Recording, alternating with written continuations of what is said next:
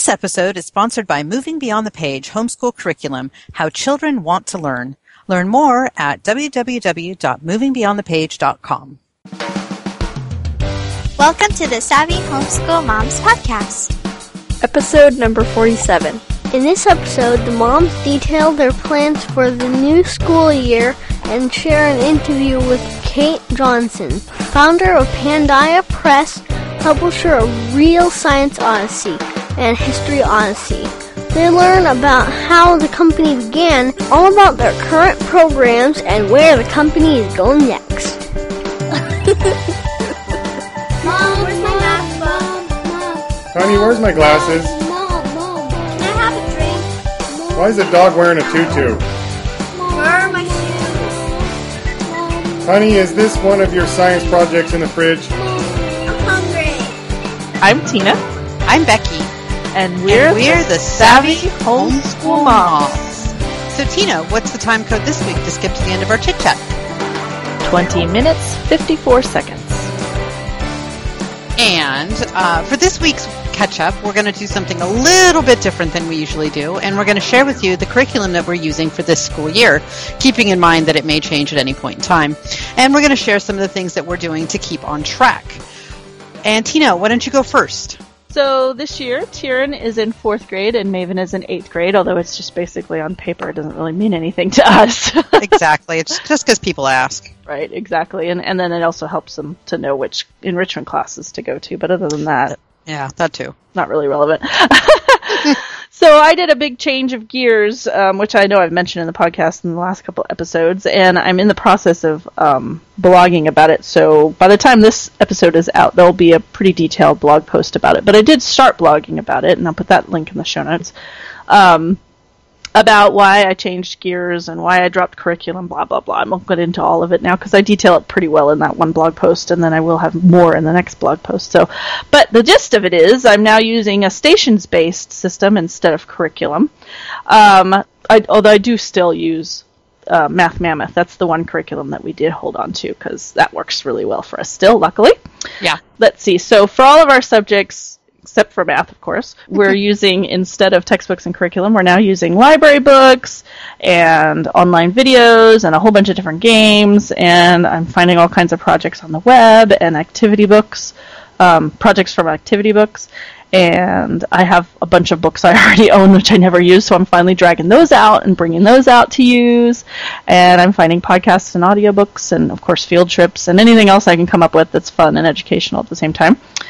Using those, and instead of basing all their learning around the school subjects like science, math, language arts, social studies, those kind of things, I'm basing it all on the experiences I want them to have. So I'm organizing our days around activity-based stations.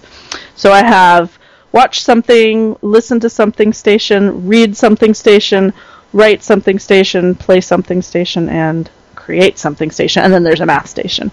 And the stations aren't anything elaborate. It's not like I set up a big booth or anything like that in my house. It's like the game station is like, or PlayStation, whatever. It feels weird saying that because I know that's a game system. Every time I say PlayStation, I'm like, no, well, but not the, Yeah, not the PlayStation. A play space station. Yeah, someplace, something to play with. I have shelves. I'm gesturing with my hands like everybody can see me. Over there, I'm pointing. Yeah, okay. You're such a goof. I can't talk without my hands. So anyway, I have shelves in our it's kind of like our schoolroom. We call it the big room. It's got our art area and our kind of a play area. It's sort of a playroom. And I have a toy shelf in there, and so I shuffled all the toys around and took a whole bunch of stuff out of there and put just games on the top shelf that they can use for this station. So that I tell them, when you want to do a game, you go pick from these games over there. And I picked games that are educational. And in one way or another. I mean, Uno even is educational, I think, your match games and, it's a lot of problem solving and that kind of thing. And we have this really great game called Milborns where you're driving a car and you have to add up the mileage or the miles that you've gone. Actually, I guess I remember that game. I think it's kilometers, actually, because it's a French game. But, yeah, so you're having to add up the miles, and it's a super fun game. And that kind of thing. And then we have a math board game, and anyway, and I threw in some other things like Clue, because that's like problem solving and stuff, I threw all kinds of fun stuff in there. And so we pretty much basically start every day off with a game, which is working out to be fabulous. The kids really love doing it, and it's forcing me to play games when I wouldn't normally, because I've always wanted to play lots of games with them, but I'm just not really much of a game person. So when I made it part of their education, I'm like, I have to do this. So actually I'm having fun with it. Awesome. So yeah, it's been really, really fun.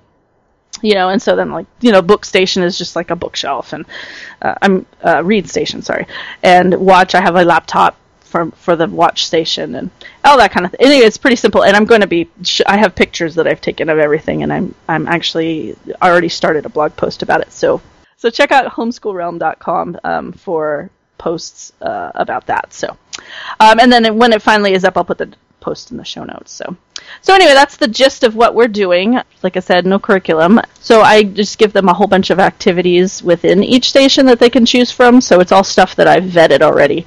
And I try to fill it up with stuff that's based around the time period that we're doing. So we're doing prehistoric, so includes Stone Age, and we're doing evolution, and also, they haven't picked up the books yet, but we'll be reading some about the creation stories from around the world as well, and different things like that. So everything that's within the stations, whenever I can insert something related to the time period that where we're learning about, I do that. And it's easy with the videos and the books, pretty much, but some of the other things, like the projects, I have to get a little more creative.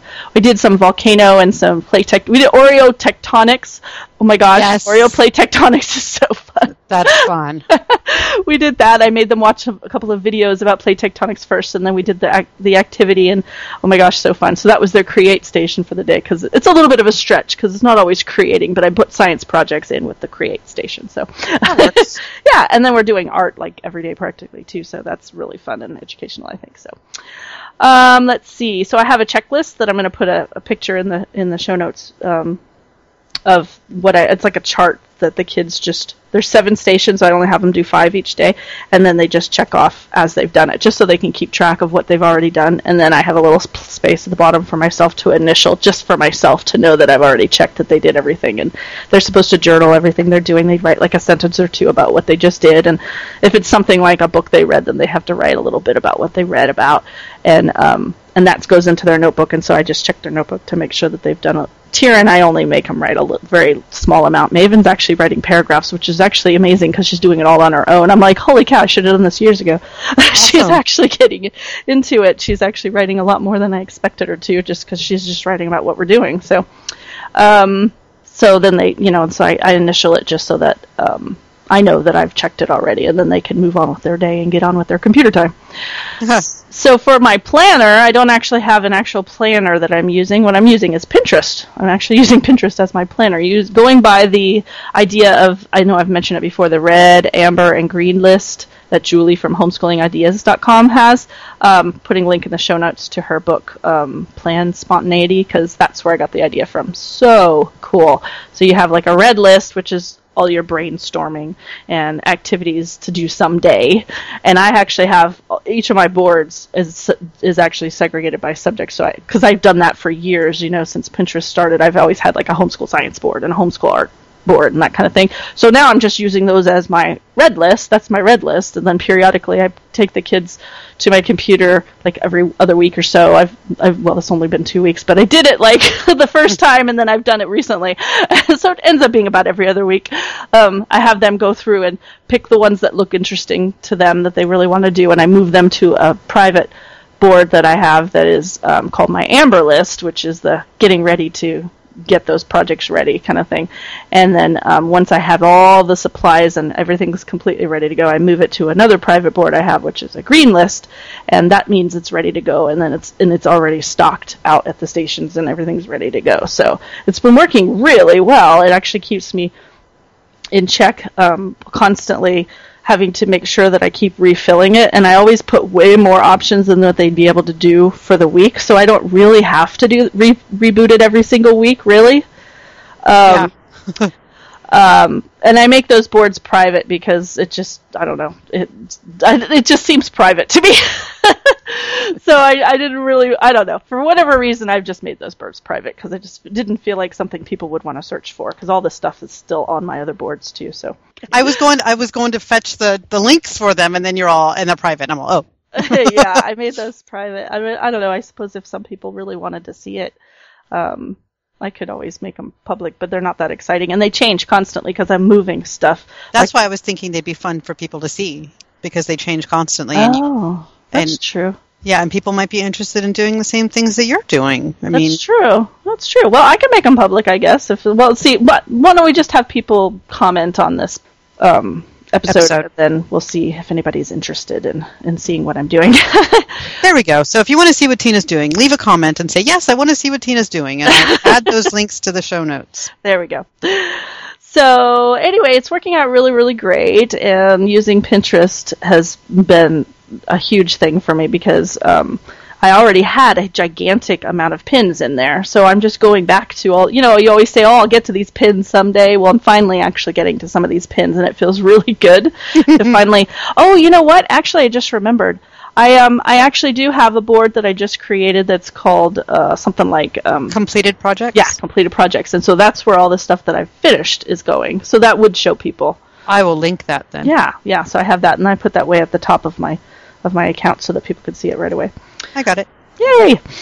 So, but it's cool because I have a pocket system, like a hanging pocket system for their writing assignments. I only make them do a full-on writing assignment once a week on Fridays, and I just put photocopies of like activity books or something I got on the web of like a writing assignment kind of thing, like creative writing or whatever.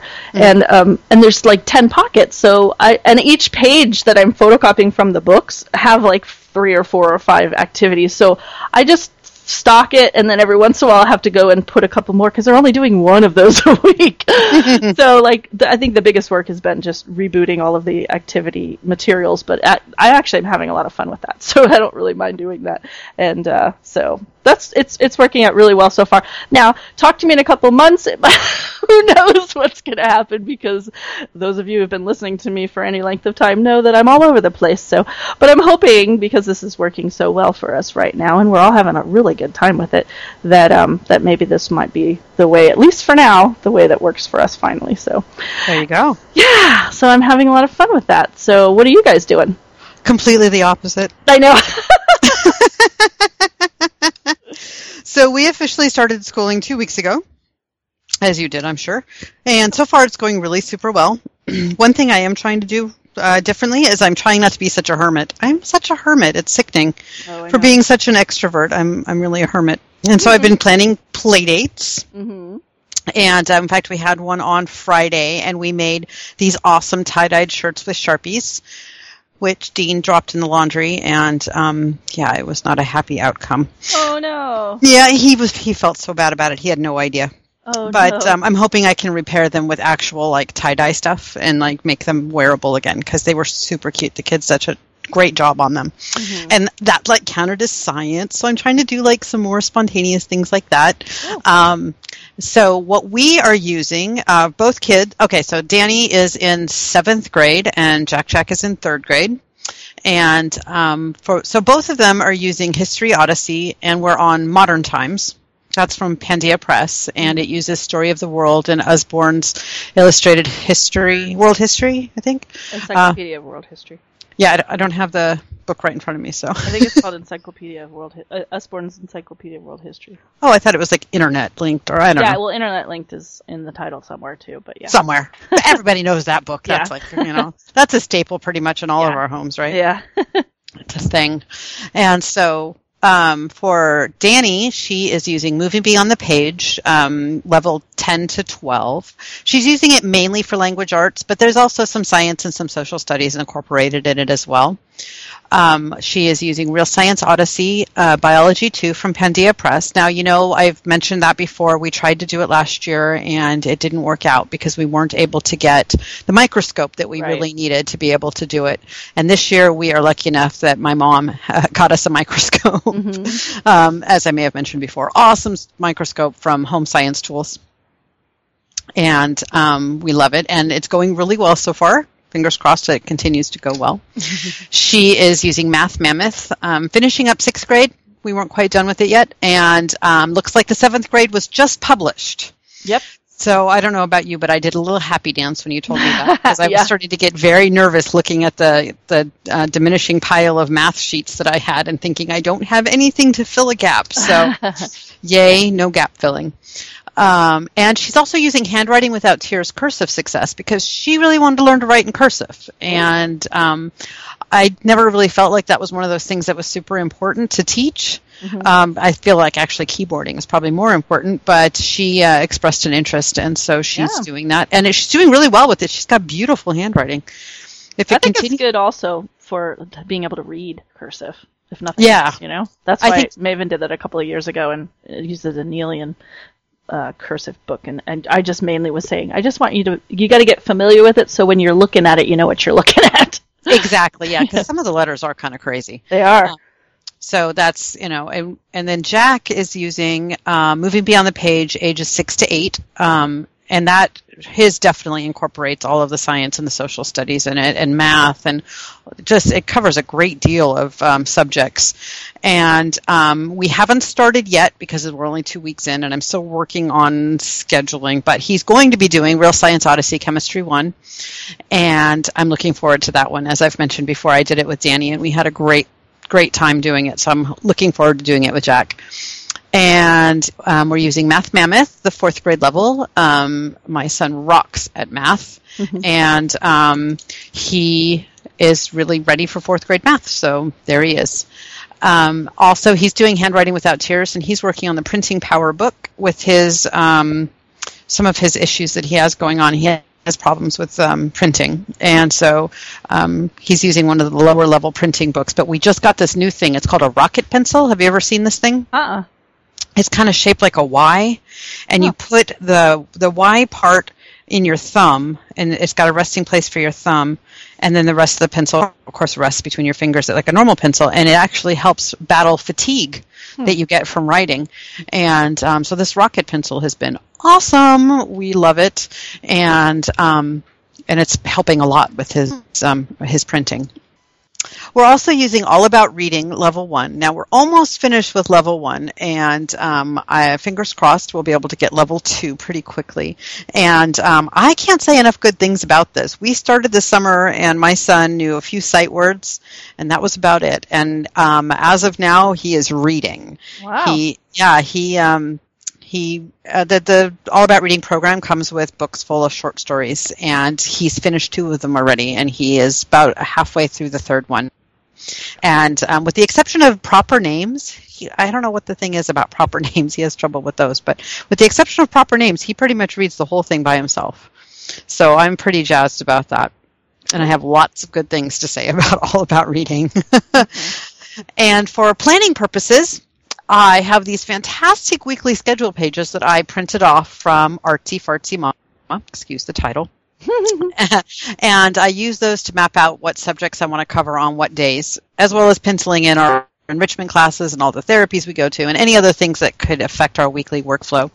And the pages also have a place for me to pencil in the things that I want to get done during that week, but I don't have a specific time frame that they need to get done in.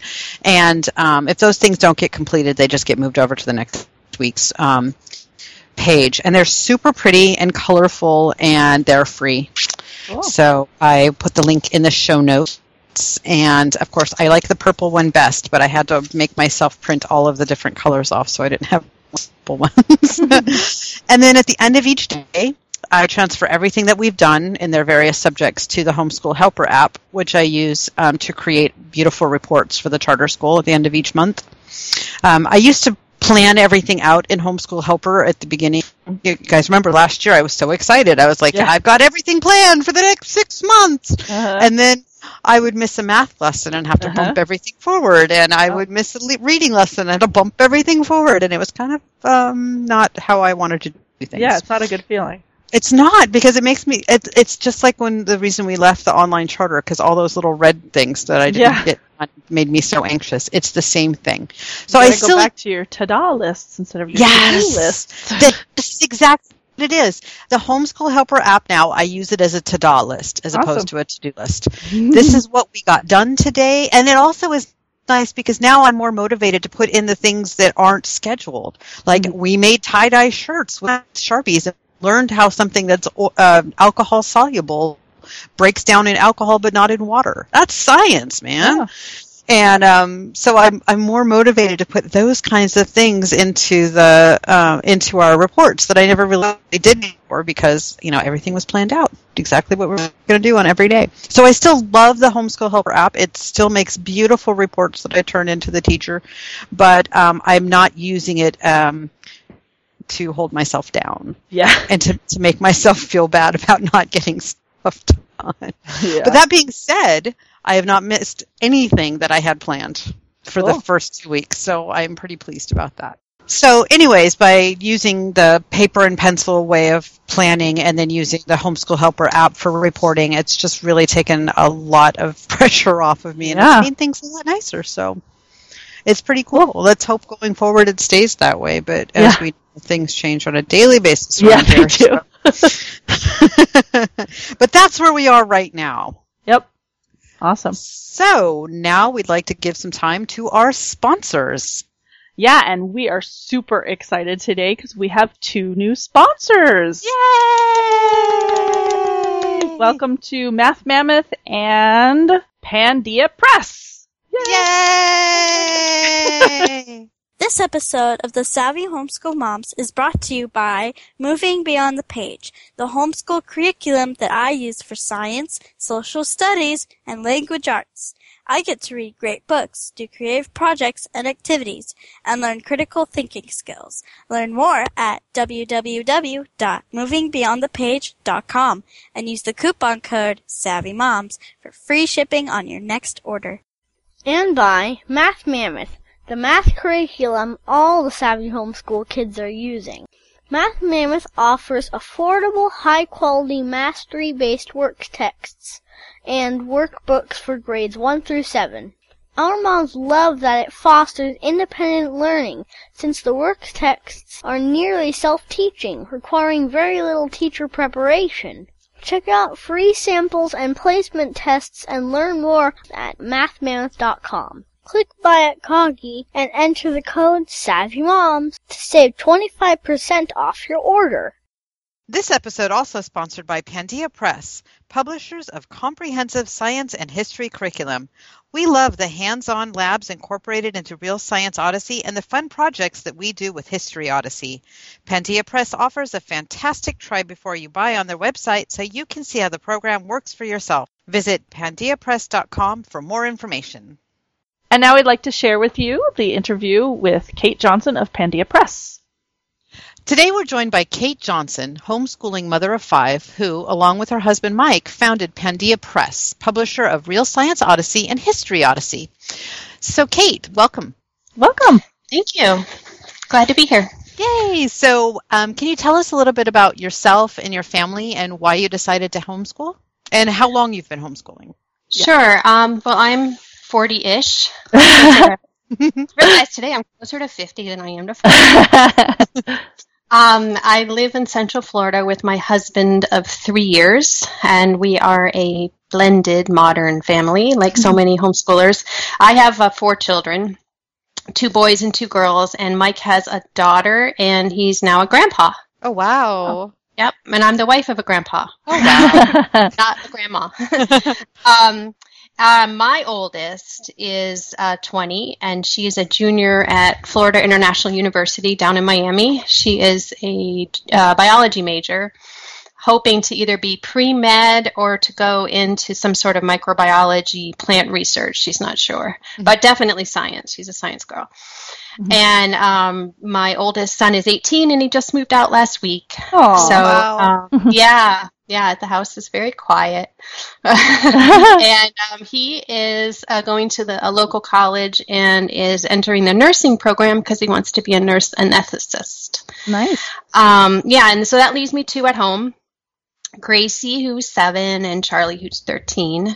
Mm-hmm. I started homeschooling out of necessity. When Sarah, my oldest, was 5, we had moved to an area of Florida with my first husband that was very, very isolated, and we had one option, one that was public school, and there was a lot of racism, gangs, and in Florida they give school grades. I don't know if they do that in other states, but it was an F school. Oh, no. My. Yeah, so that's why I started homeschooling. I never thought it was something that I knew. I had known a couple families that had homeschooled, but it was never something that was on the radar for me until that happened and I was forced into it. So though I started out of necessity, I continued out of choice because we moved from the area after about 4 years, and I just continued even though we had, nice schools around us, mostly because I love the freedom that homeschooling gave us. You hear people all the time saying, I don't know how you homeschool, it'd be so hard, I could never do that. And I know. I honestly don't know how people send their kids to public I know, school. right? Yeah. It's so much with getting up early in the morning and the homework the night before and following their schedule that they have and all that. I mean, we would, homeschool on a Sunday at 8:00 at night, like tonight, or we would, and we'd take Tuesday off, and go to Disney or something when nobody's there. Yeah. So I loved the freedom that it gave us. So we continued on. So Sarah was homeschooled the whole time except for her last year of high school. She chose to enter the high school that last year, public school, which was quite nerve-wracking for me because it was, it was totally, it was basically telling me what a good job I did or a bad job I did, depending on how she did. And she had never really been tested or been graded or anything. And, she's above a 4.0. She's did straight A's, and she continues that into college. So I love to tell people that story because I was always this nervous homeschooling mom. Like, did I do enough? And, some days I felt like, I was the best homeschooling mom on the planet, and then other days I felt like a total failure. We had weeks where we did nothing because there just was nothing happening, or I was so busy with the business or whatever. And yet, my kids have done so well. My son, he also entered high school in his junior year. So he was homeschooled the whole time up until his junior year of high school. And he entered the public school. And he did equally as well. And now he's on full scholarship, for college. So that's pretty much that. Charlie, my 13-year-old, he's actually at the our local Montessori school this year. He wanted to go there. We tried it last year, and we're going to try it again next year. That's his choice. I've always used homeschooling and public school and private schools to my advantage. And if it behooves us to use, one of them for a short time and then I take them out, I do that. And I've never had a problem with that. It just depends on what's going on in our lives and more about what's going on with my children. And they're all so different and they want different things at different times. And sometimes it just works for them to be in a school environment. The good thing about Charlie going into the local Montessori school is they're actually using History Odyssey and Real Science Odyssey. So, that's great. Yeah, so I feel like I'm still homeschooling. but I'm going to miss it not being able to do that this year. And so that leaves Gracie, who's got some reading issues. So we're going to be using some not private tutoring, but actually the public school is going to give her some tutoring for reading this year, but then I will be teaching her the rest of her subjects at home. So down from weird, huh? 4 to yeah. It's lonely. It's hard. We're with one. Yeah. I don't know how you do it. Becky, how many are you doing now? I do 2. You do 2? Yeah. Okay. Yeah, I don't know. It's just, I've never had to just homeschool one child, and it's, it seems so quiet, but we'll see how that goes. Well, we usually like to take a peek into our guests' lives. So can you tell us what a typical day looks like in your family? Oh, typical. Yeah, every day is different. Right. That's what we often say. We know there's no such thing as a typical day, but Ideal. Well, there's good and bad. We tended to homeschool in bursts, and we took a lot of trips. We took 2 cross-country trips during my homeschooling career. Both of them were 2 months long. And, we just dropped everything and went everywhere. And then I would take off big chunks of time when I had a new release with Pandia Press or something like that going on. So because I realized that we were homeschooling in bursts and it was kind of year-round, we found that block scheduling worked the best for us. I don't know if you're familiar with, if you guys have talked about block scheduling. I don't think we have. I don't think so. Block scheduling is where you take a subject, a course, like for instance, a chemistry course, and instead of doing it in a whole year and doing like several, like 4 or 5 subjects in a day, you just do that. Oh. and probably, we always did math every day. And if they were studying a foreign language, we always did that every day. And then if they were doing music, we always did that every day. But other than that, we blocked everything else. So we would take a course and we would finish it in like 3 months, maybe 12 weeks, and instead of 36 weeks. And we would spend literally like 2 or 3 hours every day just doing chemistry, and we would get through it. And we found it worked because it really allowed us to delve into the subject and to fully immerse in it. And the kids liked it. They weren't having to stop and go, with, time to move on, to another subject type of learning. So it worked for us. So usually, the kids would get up when they got up. I had early risers and, late risers. And they would, we would spend the first, probably before lunch, doing what I would call table work, although it never seemed to happen at the table. That they had, their book work to do. And then, the rest of the day, they were either doing projects or movies or some outing that we have, or I was, here in the office working for the remainder of the day. So that was probably a typical day. It was a long. Very cool. So I am. So I've been dying to ask you this question. How did you and your husband come to create Pandia Press? Pandia Press. I can't get used to saying Pandia.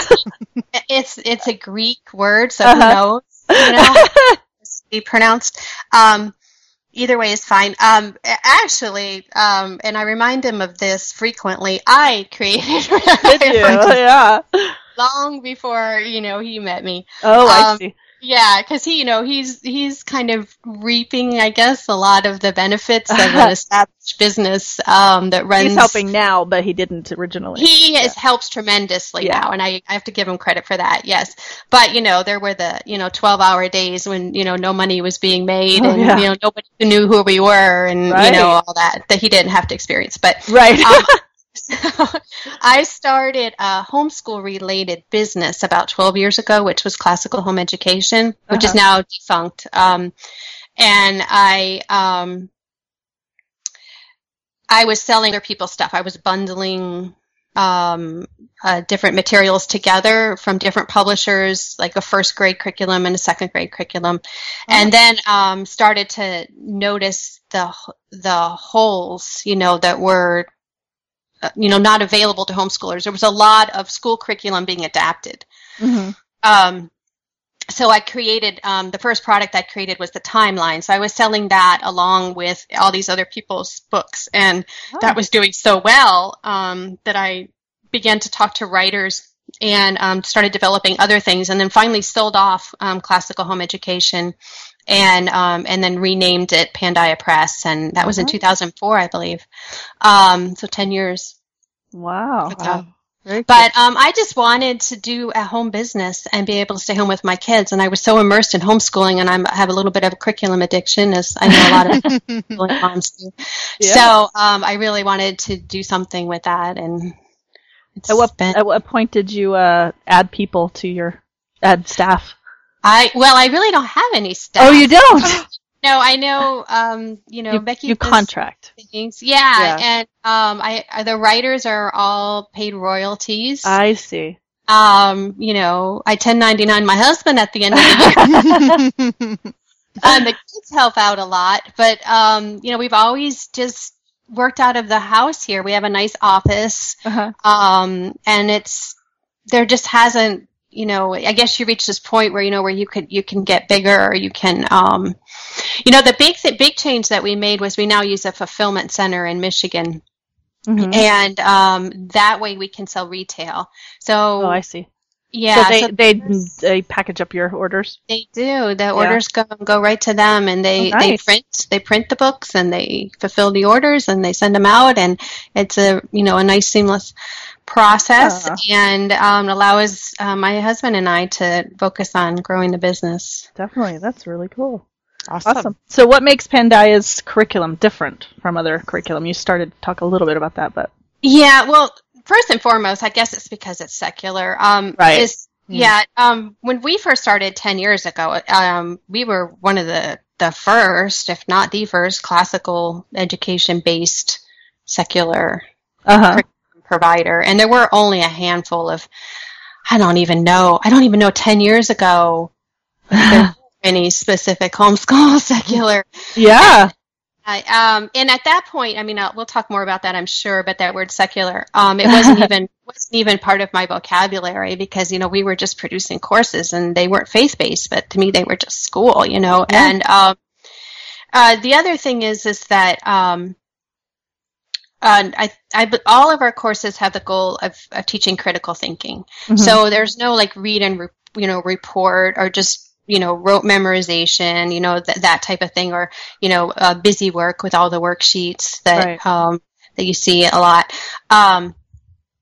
And so we try to use critical thinking, and we use historic and scientific method are our prevailing themes, in all of our courses. Also, we bring topics to young children that are often reserved for high school. We're teaching chemistry in third grade, we're teaching physics in grade. And a lot of that is the classical education model. So I think those, is there anything else that, I know that Becky, you've used some of the courses. If there's anything that you found that might be more unique than... Well, I definitely like the fact that, like you said, chemistry is being introduced very young. I don't know if I've told you this story. I know I've mentioned it on the podcast before. I have a friend who's the head of a chemistry department at a high school. And when I first was looking into the chemistry curriculum, I took it to him, and I said, can you take a look at this and tell me what you think of it? And he took it away, and then came back to me about 2 weeks later, and he handed it back to me, and he said, if I was going to be teaching chemistry to someone, under fourth grade, this is exactly how I would do it. These are exactly the building blocks that you need to be able to move on to do higher level chemistry. And I was like, so psyched about that. Yeah, that's awesome, because, a lot of times in science books that you might do with younger kids, it's either worksheets or it's just a bunch of labs. There's might be some chemistry kind of related, fun stuff you can do, but there's no real theory taught behind that. And, we're introducing the periodic table to third graders. They're learning, stuff that is definitely, I know that at the high schools that the high school that I have here locally, and definitely the middle school and the elementary school, they don't teach science at all in elementary.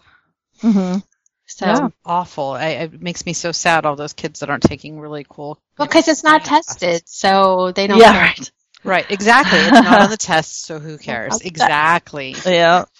I'm so jazzed. I finally got to loop back around with Jack, because I had done all of the lower level stuff with Danielle from Pandaya Press already. And so I'm so excited to be looping back with Jack and doing it now. We're starting chemistry this fall. I'm so excited. Oh, good. That's my favorite course. I'm going to have so much fun juggling chemistry and bio too. Oh, yay. Yeah, you might have to call me. We'll talk about that one. Well, the level 2 courses are meant to be more independent. Exactly. That's what you shouldn't necessarily have to teach it, Right. I'm not going to have to handhold. I'm just going to have to, I don't trust, I love my children, but neither one of them are allowed to pick up the microscope, So, it'll be my job to get those things out and present, have the things available for her to do, but I am hoping that a lot of it will be able to be done independently. But the problem is, whenever there's a really good lab, both of my kids want to be involved in it. They both want to watch and do it. So I know that Danielle's going to want to be, involved in Brother's labs, and Brother's going to want to be involved in Sister's labs. It's just kind of the way it goes around here. Oh. But it'll work. We'll make it work. So you did mention that Pandia Press's materials are secular, so there is no religious content at all, because most of our listeners are secular homeschoolers like ourselves, so we're always concerned. Yeah, no, I understand. Yeah, the short answer is no. I reluctantly use that word secular because, like I said, it wasn't even, in the radar for me to use that before. I was raised Catholic and went to Catholic schools, and never encountered this issue where there, with faith-based history and science courses. It just wasn't, part of my upbringing, and it was completely foreign to me till I started to homeschool. And then I, was buying curriculum and, realized that, this is a course based on faith more than it's based on science. And, just something that I wasn't comfortable with, not to, say that that's for everybody. And I think that one of the great things is that there's options. Mm-hmm. For you, whatever it is that you're interested in. So we try to provide something that not only that I was comfortable with and that I wanted to teach my own kids, but hopefully, meeting that need, within the homeschooling community, thinking there's got to be, other people out there that, want science and history that's based on, scientific method and historic method, not, based on some faith beliefs. Right. So that's what I try to present. And it's only been, recently that it's become, I think, even more of an issue, and there seems to be more of a divide. I certainly have a lot of Christian homeschoolers that use our courses and that are comfortable with it. So, and then I think that coming out with biology too was kind of a big thing for us in this whole arena of secular versus Christian based, because there is a whole unit on evolution. Right. And I know that there were people that will skip the unit, right. And whatever. I mean, it's whatever works for your family. And certainly if what you're looking for is a faith-based science course, I can give you the name of a dozen of them out there. There's a lot of them out there. There's a lot of them out there. So, it's, hopefully meeting a need, though, for people that were looking for something different. Some of our history spines, though, because our history is based on using multiple sources and not just trusting one source to find your historic information. And that's part of the critical thinking that I was talking about. Mm-hmm. So our spines that we use, and we researched and looked at and tried to find the best. And of course, the best one out there for the elementary is it's the Usborne Encyclopedia of History, which is a secular a book. It's an encyclopedia, though. It's not, like a story science. Right. But then there's Story of the World, which everybody knows. And it's really the best out there. Yeah. It does have a slight Christian element, especially in the Ancients book. Yeah. Mm-hmm. I don't notice it so much in the others. I think that they did a good job with it, and that it's the stories that are supposed to be the Bible stories are kind of separated off, to make them, separate from, the history part of it. But we don't use the whole book in our Ancients course, because of that. Mm-hmm. So, we try to be as secular as possible, but sometimes there might be a resource that isn't 100%, and we try to just, use what we can of it. Mm-hmm. Sure. Mm-hmm. So is there an educational philosophy that Pandia Press's materials follow? Well, the science, like I said, it's based on scientific method and it's hands-on. A lot of times science courses seem to be either read and report with little to no activity, or they're a book that's lab after lab after lab with no theory. So we try to bring these two together. Mm-hmm. And we couple the reading, which has the theory in it, that it'll be infused with scientific methods and terminology and all that is in the reading part, but then we immediately follow the reading, which we tend to keep short, with hands-on activities that reinforce the theory. Mm-hmm. Right. And because science is an ever-changing field, we do our best, and we're committed to keeping it up to date. One of the latest things that we did was when Pluto was Oh yeah. demoted. Downgraded. Yeah. Pluto was never a planet, and I never believed it was. And if you read the course, if you look at our Earth and Space level 1, you will know why Pluto is not a planet. And so, there you go. You have to look that one up. But also with biology too, we use cladistics for classification. Mm-hmm. Which is different than the older Linnean taxonomy, which more people are familiar with, kingdom, phylum, class, order, et cetera. That's still used to name organisms, but the latest and the greatest, and what you will find when your kids go to college, is cladistics, which is classifying organisms based on a common ancestry or on their evolutionary history. Mm-hmm. So, we really try to keep up with some of the latest things, with the science. Our history and the science as well is based on a classical education style. The history goes through ancients, Middle Ages, early modern times. Right. And the idea is that you'll study each one of those time periods for a full year, starting in the first grade, and you'll repeat that 3 times, and that takes you all the way through 12th grade. So not only that for the history, but there's 3 other important points about our history. The first thing is that we use history as a tool. So we're not studying history just for history's sake. Mm-hmm. With today's technology, you can instantly know any fact. Right. Oh, sure. Just by looking it up on your phone, your iPad.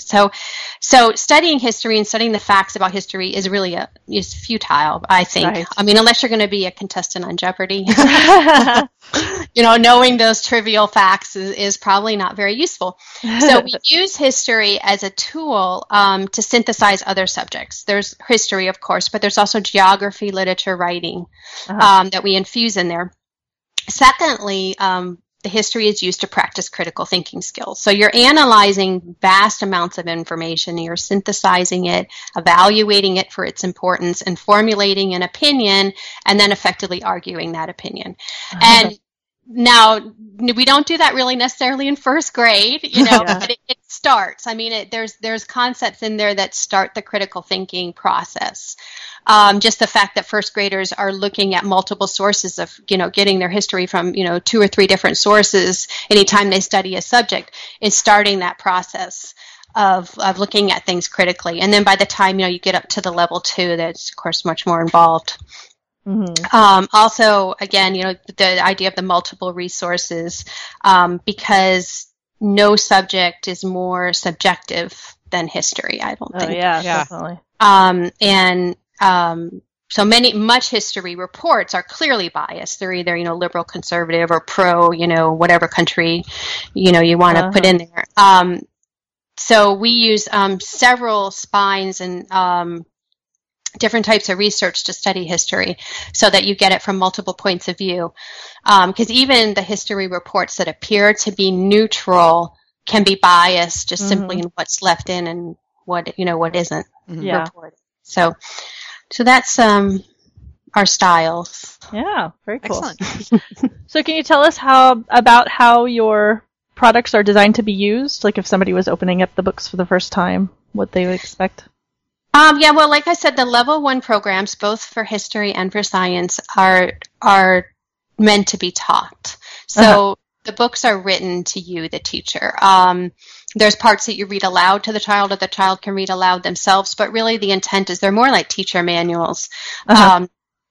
That, take you through teaching these classes, these courses to your child, where levels 2 and 3, which would be middle school and high school level, are student-led.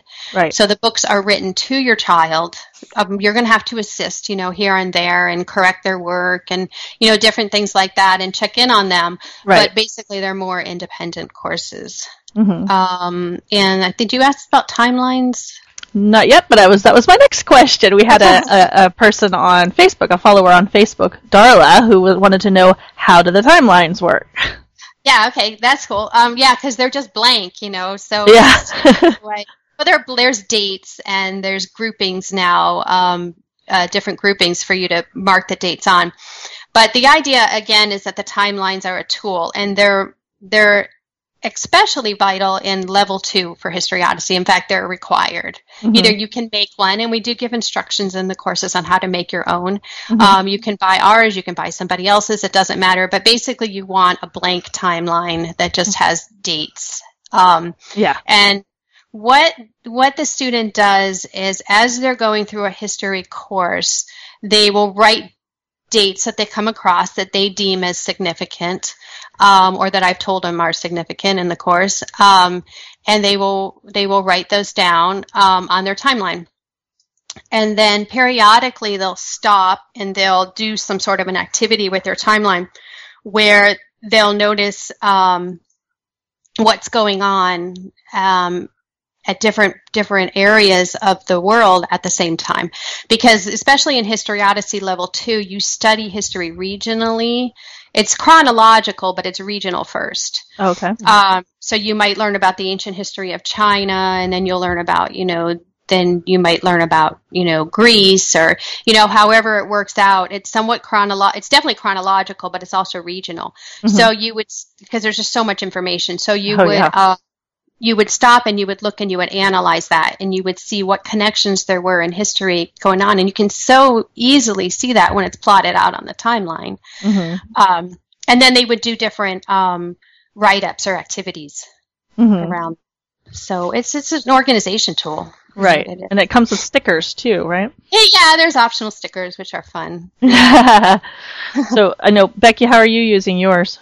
Well, first off, I love the stickers. Yeah. We read through our section, whatever it is that we're doing, and then we go through the stickers together, and we find what stickers go with that one. So if we just read about Napoleon, we look for the Napoleon sticker. Mm-hmm. And then right there, it tells you exactly the time, period where Napoleon's supposed to go on the timeline. So we take the sticker, and then we find the appropriate place on the timeline, and we stick them on there. And what I've done is, because we're going to do level 2 soon, hopefully I can reuse the timelines. Can I reuse the timelines for level 2? Oh, sure. I mean, they're going to be marked up, but yeah, the dates haven't changed. Okay. Yeah. I just wasn't sure, since I already put the level 1 stickers on there, if it was still. Yeah, no, well, the stickers are the same for every level, but yeah, no, as they go back through it, actually I think that's probably, I hadn't thought about that before, but that's probably a pretty interesting way to use it, because as you go back through, like, let's say you're studying ancient history again, with the same child, they might, remember when they marked those dates the first time, and then they might come up with other things that they could add to it. So I think that would be a great way to use it. Yeah, because I've taken my old timelines after, because my timelines are on the wall all year long, and then I take them down when we finish that and fold it up. And the stickers that weren't used for that, because we don't use all the stickers, it seems like, for level 1. So I take all those and put them away so I can put them back up again when we do level 2. And it's one of the kind of fun things that we do at the end of our history lesson. We all get up and we work on the timeline, and it's kind of like that's our end of history, and now we're ready to move on to the next subject. And do you hang yours on the wall, or do you put it in Yes, yeah, actually, I just recently posted a picture of it. It sits right underneath our class logo, or motto, I guess is the word I want, and it's prominent right in our homeschool area. Cool. Yeah, I have I have ours. They all fit on my wall. I have a nice big wall, and I just keep forgetting. Hey, let's put that on the timeline. So it's like whenever we remember, we go and we write it up there. And usually whatever it is that we find that we're studying about doesn't have a sticker. So I'm like, oh, all right, well, I'll write it in there. So we write it. And after we started writing it in there, I noticed the groupings. I'm like, oh, well, whatever. Okay. Yeah, my daughter Sarah, when we were homeschooling, she was like, we called her the timeline police, because she was always like, you didn't put that on the timeline. That should go on the timeline. So if you designate one person, to remember that, because you can do it with so many subjects. It doesn't have to be history. You can do it with everything. Yeah. You could totally do it with everything. I love it. And I actually already have a sort of timeline that I had put up that we had made out of wood. It's like what do you call it? Like the edging for when you're doing a room, the bottom edging, the wooden edging. I just made that, and I just because I wanted them to see from Big Bang to current time, and then break it, so you can see that the historical time periods is this little dinky space all the way to the right, compared to all of time. So that was kind of cool. So we put your timeline above that, so now we can fill in specifics, because it's not really something you can really fill in. It's just painted wood. And I put marks and I put time periods on it. But yeah, so then yours goes above it, and then when we remember, we write on there, Napoleon, born, whatever. So Right. I'm so jealous of Tina's wall space. I have a big wall. I was going to say, that's a big wall, especially if so it's on top of each other, not end to end. Yeah, well, it's 2. So I think I have them in a grid of 2 by 2. So I have them. Yeah, so I have a lot wide enough for 2 of them. So I just stack them. So, but yeah, it's big enough, and it's beautiful. The colors, I mean, even if it's not, it's not that filled out yet, but it looks beautiful on the wall. Just the colors and everything. I love it. So, can you give us some examples of some of the fun hands-on activities that I know you have in your curriculum? Give people some ideas. Oh, yeah. There's, in science, it's loaded. Well, for chemistry, so we were just talking about chemistry. At the very end of the course, the last thing is that students get to catch money on fire. Oh, wow. Little heads up, Becky. Okay. But and it's fun, but basically, the theory behind that is that they learn that about combustion reactions, and that they're exothermic because they release heat, and that all combustion reactions need oxygen and produce new molecules at the end. So that's the lesson that they got before they do the activity, but it is kind of cool that they get to catch money on fire and watch that it actually does not burn. Yes. Oh, wow. Yeah. And they also, in chemistry, they get to make their own pH paper, and they get to test the alkalinity and acidity of various objects. I remember that. Yeah. I like that one. There's so many. In history, there's lots of craft, especially in level 1. At level 2, you get more into research-based projects and literature writing projects. But in level 1, I think they, in the Modern Times level 1, I know they make a war ration book and a victory garden like during World War II. And Sundiata, I think that's in... Is that middle age? You did that, didn't you, Becky? Didn't you make the Sundiata King? Oh, yes. In fact, I literally just took them off my wall the other day because all of their little sun rays were finally resting down on across their faces. Yeah, King Amali. Yep. So there's a lot of craft-based type of activities in level 1, and then more research-based in level 2. But, the idea is that it's all hands-on, because I think that's the best way that children learn, and that they retain the material that way, because they're always going to remember making, Sundiata the Mala King, out of paper plates and yarn, whereas if you just read about that, they might not retain that. Exactly. Yep, definitely. So can you tell us which specific Pandia Press items you authored, and a little about the process that you went through to create them? I authored the timeline and all the level 2 History Odyssey. Oh, cool. Yeah. And generally it takes about a year to write a course. And you spend the first 6 months researching.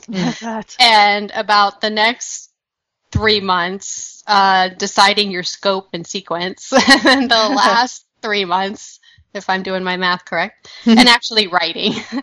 So, it's a labor of love, I guess, but it's all consuming. It consumes your life. It takes over.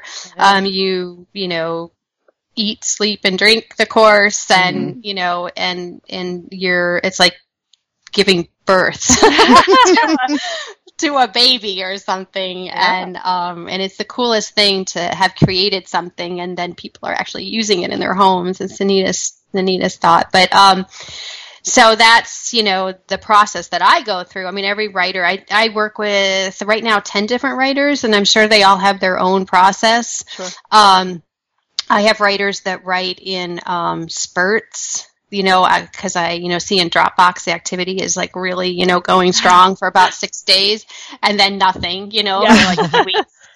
And then I have, some that are just slow and steady, they do a little bit every day. So they do the writing, and I'm not writing anymore. because level 2 is done. So I don't author anymore. I just am busy doing editing and design and layout and all that with the courses that other people are writing. Okay, and so what was your favorite time period to work with? Well, my favorite time period to write was Modern Times Level 2, because there was so much material and information, and it was hugely interesting to me to write that and to come up with some really cool ways to synthesize the information and organize it and help students grasp a lot of the concepts, because as you move along in history, there's just more information available. Not that there's more happening now, but there's just more to choose from, and I love that as a writer. Mm-hmm. But probably my favorite to teach is Middle Ages. It's so much fun. Oh, it is. Yeah, I mean knights and I mean it's just castles and. Yeah. It is. It's just fun. And, there's so many activities to do. Yeah. We built our recycle bin castle, and it was inhabited by little Disney princesses and little Marvel Avenger characters for quite a while. I finally was sad that I had to let it go back out to the recycle bin again, because we literally did not have enough room to keep it in the house anymore, because it was so much fun watching them, Thor is coming through the drawbridge and the Disney princesses are all standing around waiting for him, and they're making up these little stories with it and stuff. It was super awesome. Well, I want to teach it again. I haven't taught Middle Ages now for, probably about 5 years, so I really would love to teach that again. Yeah, it really is a fun time to teach. A lot of fun. So what is your educational background and experience?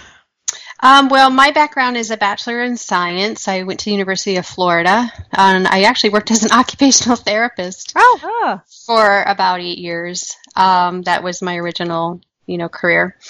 I have a minor in psychology, and I'm about 6 credits short for my master's in education. Awesome. I work with authors, though, that are a lot more experienced than I am. Blair Lee, and then you're going to soon meet Dahlia Schwartz, who's coming out with the physics program. They both have their masters in their fields and have both taught at both the high school and university level.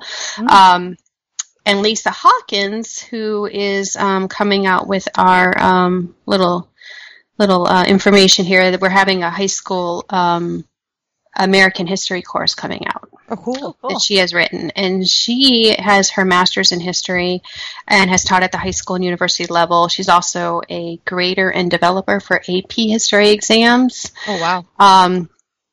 And offers an AP history prep course. So she's, super qualified to be the writer of our American history course that's coming out. Very awesome. Cool. Yeah. I'm looking forward to physics. Yeah, me too. I'm looking forward to it being done. I'm looking forward to teaching it. Even though it's probably going to be, since it's a level 1, it might be a little low level for Danielle. I think we're still going to do it because she's super interested in it. Yeah. It's... it's 4th grade, but, I'm having it reviewed, by different people, and they're like, it's 4th grade, but, I'm using it with my 6th grader, and they're getting a lot out of it. And again, it's not dumbed down in any way. Okay. I think the only real difference between, it and probably what will be the level 2 course is that there's just less research and writing involved. The concepts are still there. They're all still there, but they just doesn't go as deep into them. So I think even for a slightly older child, even like a middle school person, middle school age child, to do our Physics 1, I don't think that they'll find it childish. Mm-hmm. I would add, I would probably add that you'd have them do some lab write-ups. Exactly. That's what I was thinking. I could probably add to it to make it more her level while still using it as a basic outline of what to be teaching. Right. I can guarantee you that it's more than any other, other 4th graders probably, anywhere else in this country would be learning, in physics. Oh, yeah, well, the way they're teaching science nowadays, it might be more than any kid learns physics in public school. I sure learned a lot editing it, I'll tell you. I didn't know physics until I edited the course. So awesome. I was going to tell you, one of your authors is actually local to us and is a friend of mine, Terry Williams. Oh, you know Terry? Yeah, she lived here when my oldest, who's 13 now, was a baby. I don't think she was a year, maybe around a year. And we used to go hiking with her and her kids and her goats, Awesome. her pack goats. Yeah, that's awesome. Yeah, she's actually going to be the illustrator for. She is the illustrator for the physics courses coming cool. out, and also Earth and Space 2. Yay! Oh, very cool. She's going to illustrate She's those. awesome. She's an awesome person. Is. She actually moved back a few years ago, so she actually lives. I think she lives up in Oakhurst now, somewhere around there.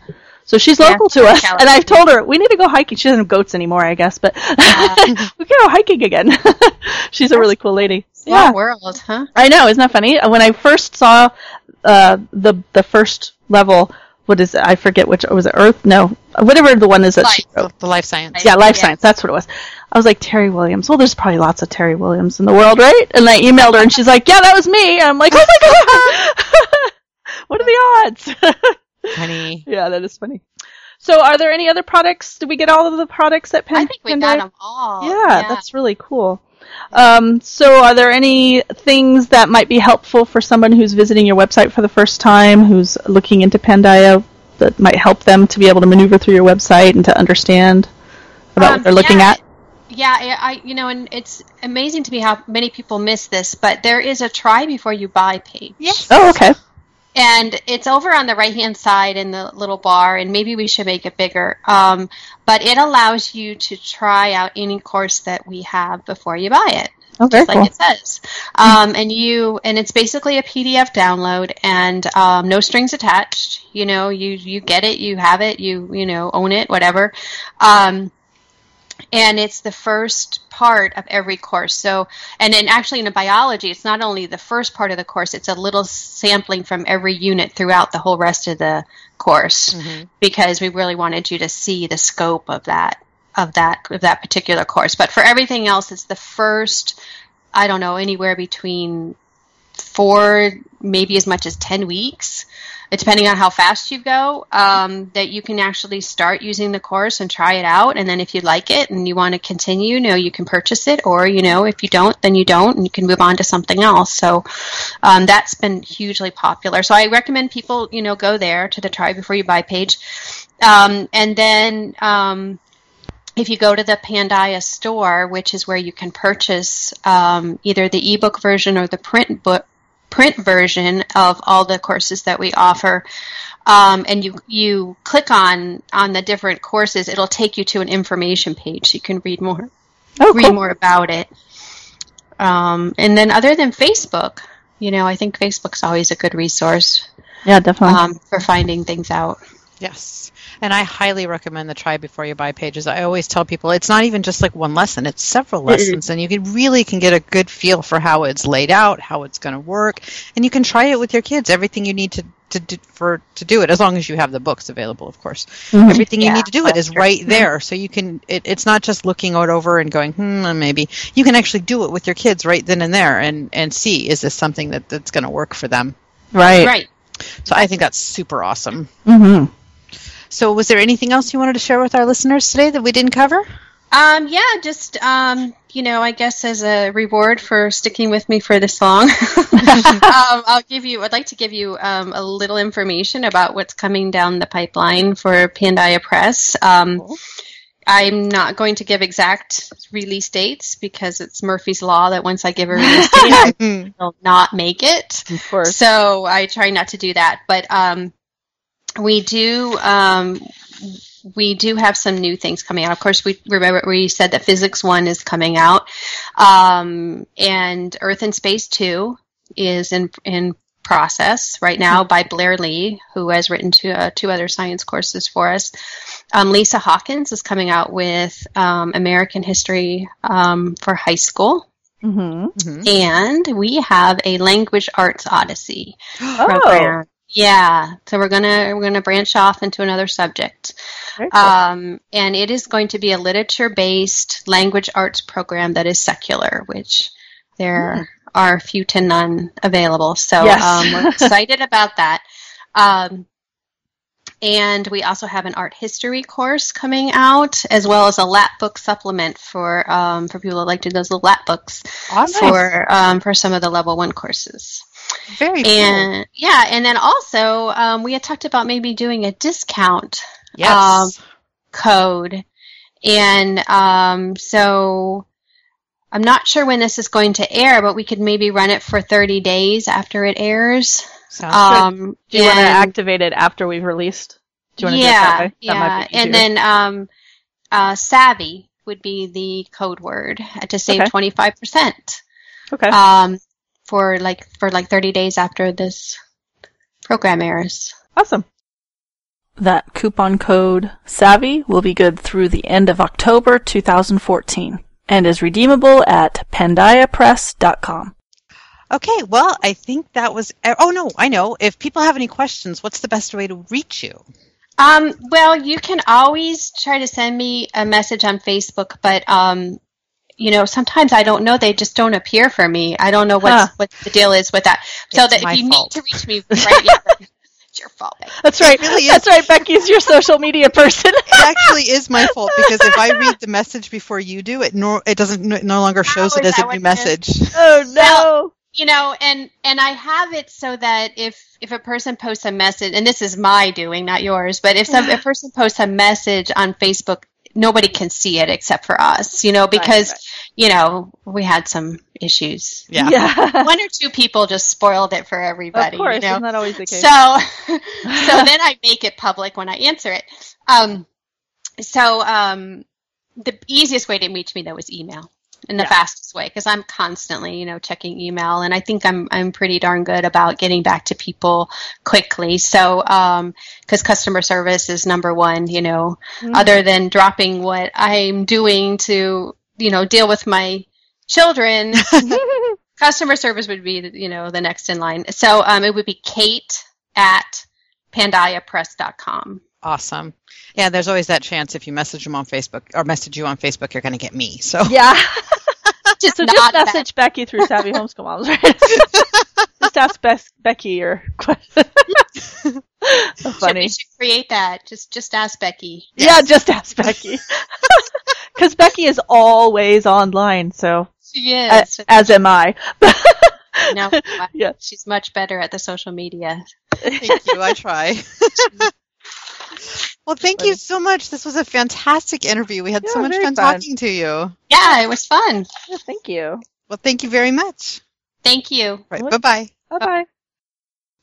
We hope you enjoyed our interview with Kate Johnson of Pandia Press. We sure enjoyed interviewing her. Sure, it was great. So fun. So stay tuned for other interviews in the future. And if you have anybody that you'd like us to interview, any curriculum manufacturer or person of interest for a homeschooler, just let us know and we will look into it for you. Awesome. So now it's time for our books of the week. What have you guys been reading, Becky? Well, after hearing you talk about it so much, I went to the library and checked out Magic by Angela Sage. Septimus we are- Heap! Yes, Septimus Heap, the first book. We're reading that together. We open our school day every day with reading a book together. Fun. And so I read a chapter. And they've been asking, I always read at least one chapter, but they've been asking for more. So that's kind of awesome. And they usually draw or something while I'm reading. And we're enjoying that one a lot. Danny, who is now, as of yesterday, officially 12 years old. Crazy. What? So that's weird. I can remember when she Right? the little tiny baby with the little scarf on her head looking like a Russian babushka. Yes. My Well, house. I met you when I was pregnant with her, so Oh, crazy. 12 years. She has finished Princess Callie and the Totally Amazing Talking Tiara by Daisy Piper. Also in that series, Princess Callie and the Fantastic Fire-Breathing Dragon and Princess Callie and the Race for the Ruby Cup. I sense a pattern here. Yeah, it was a series. So I like series books. Oh, yeah. You don't have to think about what you're going to Too. read next. Mm-hmm. And then she started a new series, Magic 2.0, and she has read Off to Be a Wizard, and she is about halfway through Speller High Water, and those are by Scott Meyer. And all of these I found on Amazon Unlimited, and I just realized I forgot to update you guys on Amazon Unlimited, so do you mind if I take a second right now and do that? Yeah, go for it. Because I waxed poetic about it in our last episode, and I said I'd report back. So it's been a month, and I still love it. Awesome. yeah, I have found all sorts of great books on there, and I've been loving getting the audiobooks. And for $9.99 a month, it is a steal. Cool. So there's my official review of Amazon Unlimited. It rocks. And all of those books that I just mentioned, I got from Amazon Unlimited. Oh, wow. So they're all Yeah. ebooks. All ebooks. Danielle only really reads ebooks for pleasure. For school, she reads regular books. But. Mm-hmm. And Jack is still working hard on his All About Reading readers, and he is doing so awesome. It's fantastic. Cool. And let's see. I finished the first 5 books in the Chronicles of Nick series, which is a young adult series.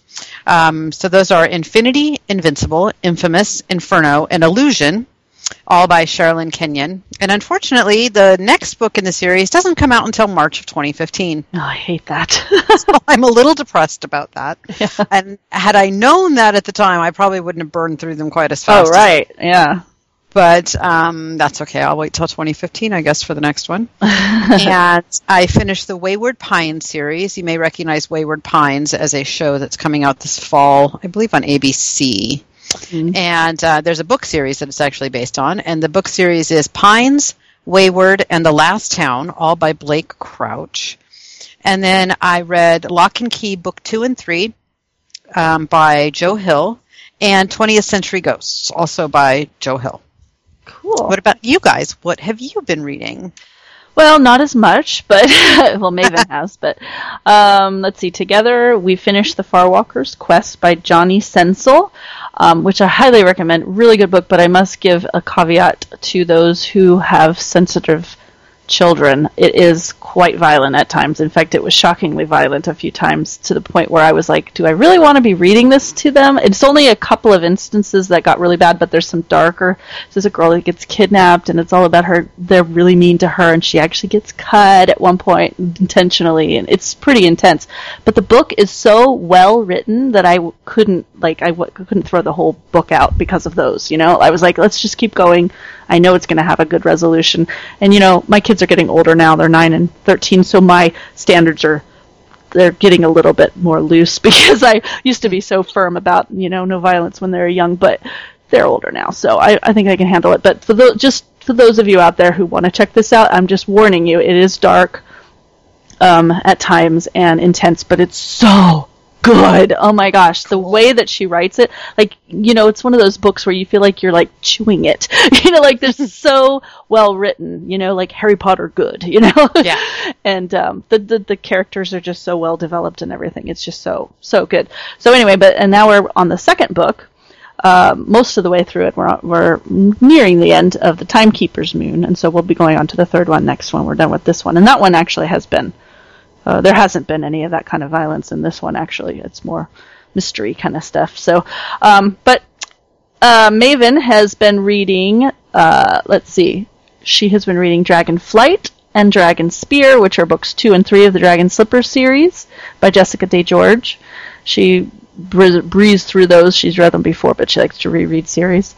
And then she read 1, 2, 3, 4. Yeah, 4. All 4 books in the... I think this is the Dragon Slipper. No, that was the Dragon Slipper series. This one is it's another dragon series. I apparently didn't write down the name of the series, but it's dealing with dragons, searching for dragons, calling on dragons, and talking to dragons. Sense a pattern there. She likes dragons. Something like that. And those are by Patricia C. Reed. I think she had read the first book before, but I don't think she had read any of the rest of them. So they're all new, and she's actually just finishing up the last book in that series, Talking to Dragons, right now. And Tyrion actually decided, I took him to the library recently, which I know I've mentioned before, my kids are just not big library. I have no idea whose children they are.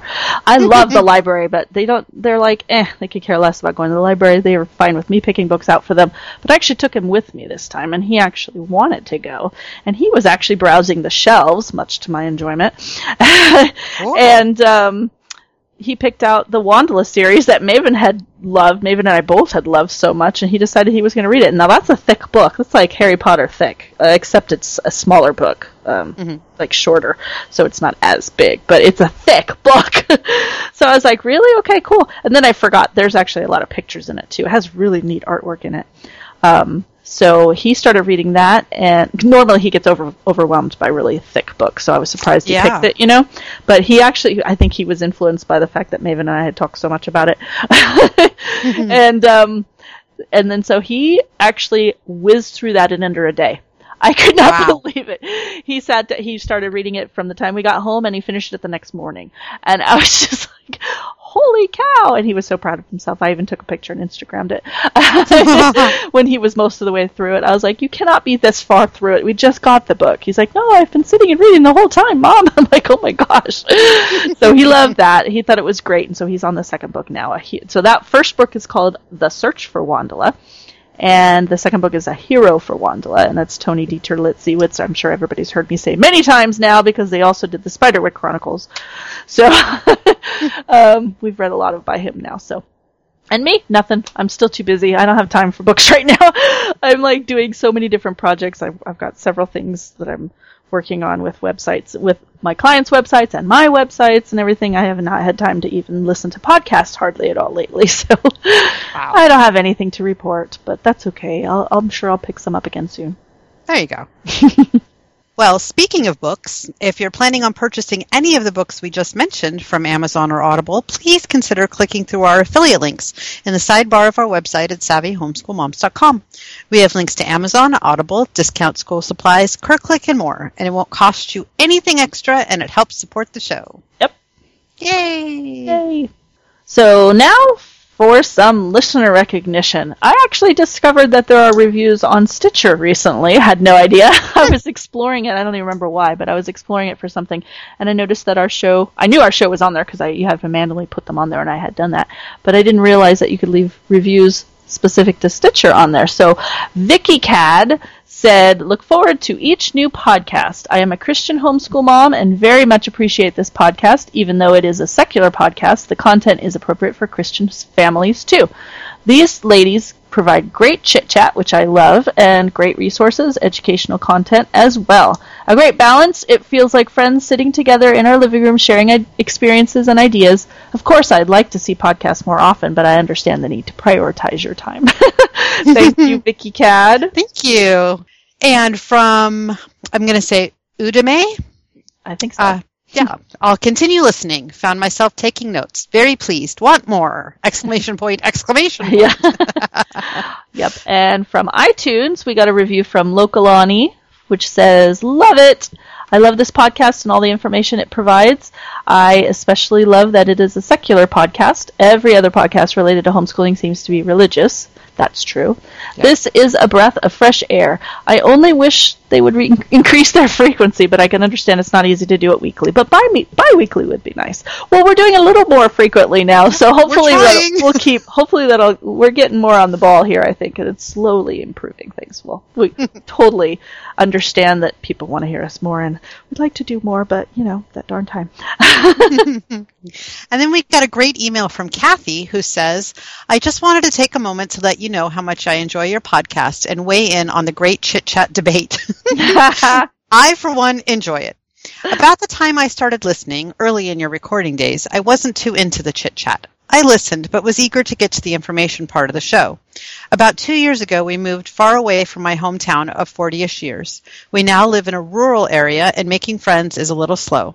Maybe that's why I find that I enjoy the chit-chat portion immensely. It's like we're all old chums enjoying a visit and catching up.